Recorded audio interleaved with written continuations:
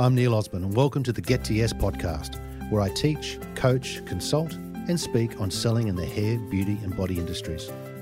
Have you noticed these days with your clients, or be they B2B salon owners or B2C salon and clinic clients, that being pushy just doesn't work? Talking doesn't work. However, asking and listening does. Throughout these podcasts, I'm going to discuss a style of selling that uses the skill of persuasion. Our belief is that you get to yes by listening, not telling.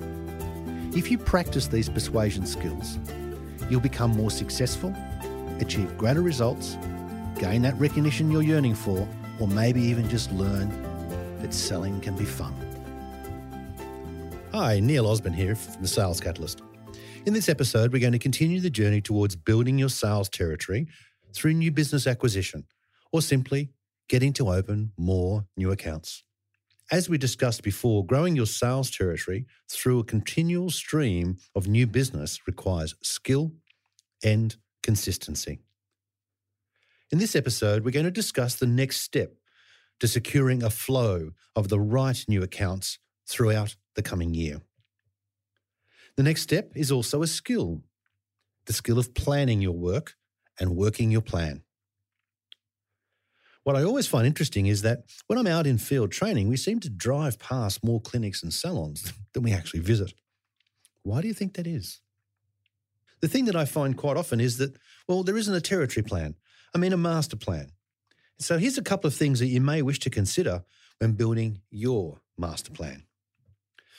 First and foremost, the obvious place to start is, what is your territory boundaries? Are there some sort of geographical boundaries to your territory? Is your sales territory one of a number in a state?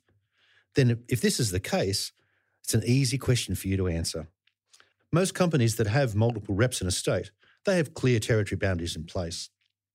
You can use highways or the middle of the main street. However, today, it's much more sensible and practical to use postcodes. It's so much easier to redirect those incoming leads. Plus, it allows for clearer measurement and clearer analysis. If your brand is a smaller one or a more select one, you may be responsible for a whole state. If that's the case, it's even more important to have a clear plan for your territory. Otherwise, you may find yourself doing a lot of driving when instead you could have been doing a lot of selling. Step number 2 is to map out where your existing clients are. So how many existing active clients are you responsible for? Where are they? And what's the most productive way to move around your territory? There's a variety of software out there these days where you can pin your existing clients. And there are even some now that will plot the most productive path for you to follow to ensure the least kilometres travelled. I find this plotting exercise super helpful. I can see where they all are, as it leads me to discover something even more valuable: where they are not. What I mean by that is, when we help clients do this exercise, we quite often find out that their clients are all clumped together in their sales territories.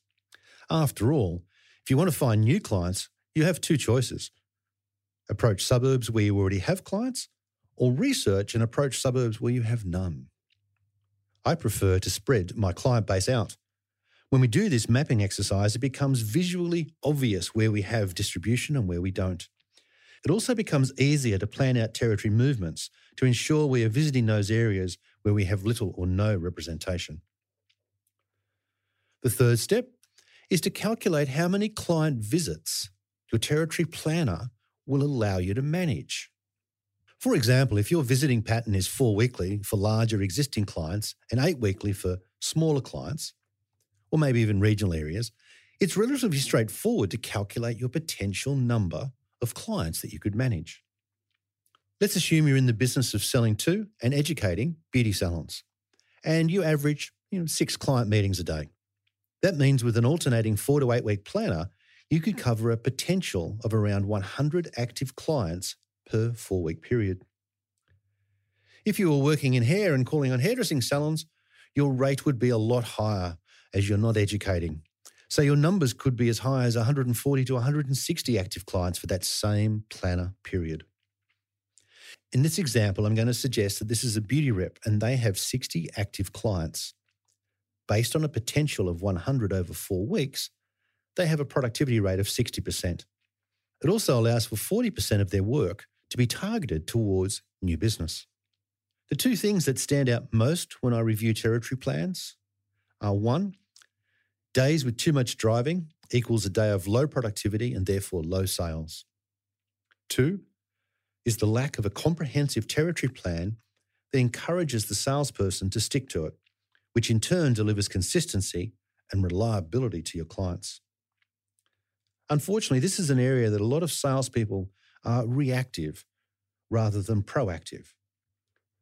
What I mean by that is they receive a phone call from a client, and rather than managing when it's productive to revisit that client, they drop their planner, abandon their day, which was marked out to do cold calls, by the way, and drive across town just to deliver a poster. You need to be proactive and protective of your forward planner. Now, before we go off rushing out there's still a couple more steps we need to work through. The next step is, are you super clear on who your ideal client is? Are they a skin clinic, a beauty salon, hairdressing salon, laser clinic, a medical practice moving into the aesthetic market, wholesalers, or even other distributors? Once we are all clear on our ideal client, we need to research and understand how many there are in our allocated territory or state. So let's start to build the parameters of a possible territory plan. Let's use, for example, that I'm one of 4 reps here in New South Wales and I'm looking after the northeastern quadrant of Sydney metro and regional areas. I have 60 active clients in my sales territory. I have pinned them on a map and are now clear where they are and where I have large geographical gaps. My territory planner allows for 100 active clients. My ideal target client is skin clinics and beauty salons. After doing some research, I've discovered that there are 3,250 of those 2 businesses in New South Wales, and my territory has 28% of them, or 910. Of my 60 active clients, 50 of them are skin clinics or beauty salons, and the other 10 are colleges or other types of businesses. Therefore, I have a potential of 860 opportunities out there. Oh, my God, where do I start? Well, our numbers in this example suggest that we want to aspire to 10% distribution. I got that 10% distribution based on a potential of 910 opportunities, and we have a capacity of 100 clients in our planner. So if we divide 100 into 910, it's just over 10%. So now we have a plan. We just need to locate and convince the 10% of skin clinics and beauty salons that are also a fit for our avatar to take us on. That's easy. So let's go back to this territory planner. Now that we know where our clients are geographically, we can map out when we're going to see them in a pattern that reduces excessive driving time. The next step is to identify where we have gaps in our planner and to fill those gaps with the suburbs or regions where we have a 10% distribution of our brand or lower. Taking this approach will definitely help you balance your workload and be more productive. The final part of the puzzle is to calculate how many cold calls and prospecting visits you need to make to secure our 40 clients that we need so we can be more productive. To answer this, we need to understand how many clients, cold calls, or prospecting visits we need to make to yield 1 new account. Maybe you need to calculate it. Do you have a number in mind? For this exercise, I suggest to most that we start at a base of 10. That is, 10 calls produces 1 new account. And by the way, a call is a visit, not a phone call. So if you're budgeted for 2 new accounts per month, how many do you need to have in your pipeline? Yep, that's right, 20. I see salespeople working 2 to 4 opportunities and wonder why they miss their monthly new business budget. This is the number one single biggest problem I see when I'm called in to help stimulate new business acquisition. The lack of opportunities being actively worked by the sales team. That means if you're budgeted for 2 new clients per month, you need to be in contact with and actively working 20 opportunities a month. That's 5 a week or 1 a day. So who is that new account opportunity that you're talking to or progressing in some way today?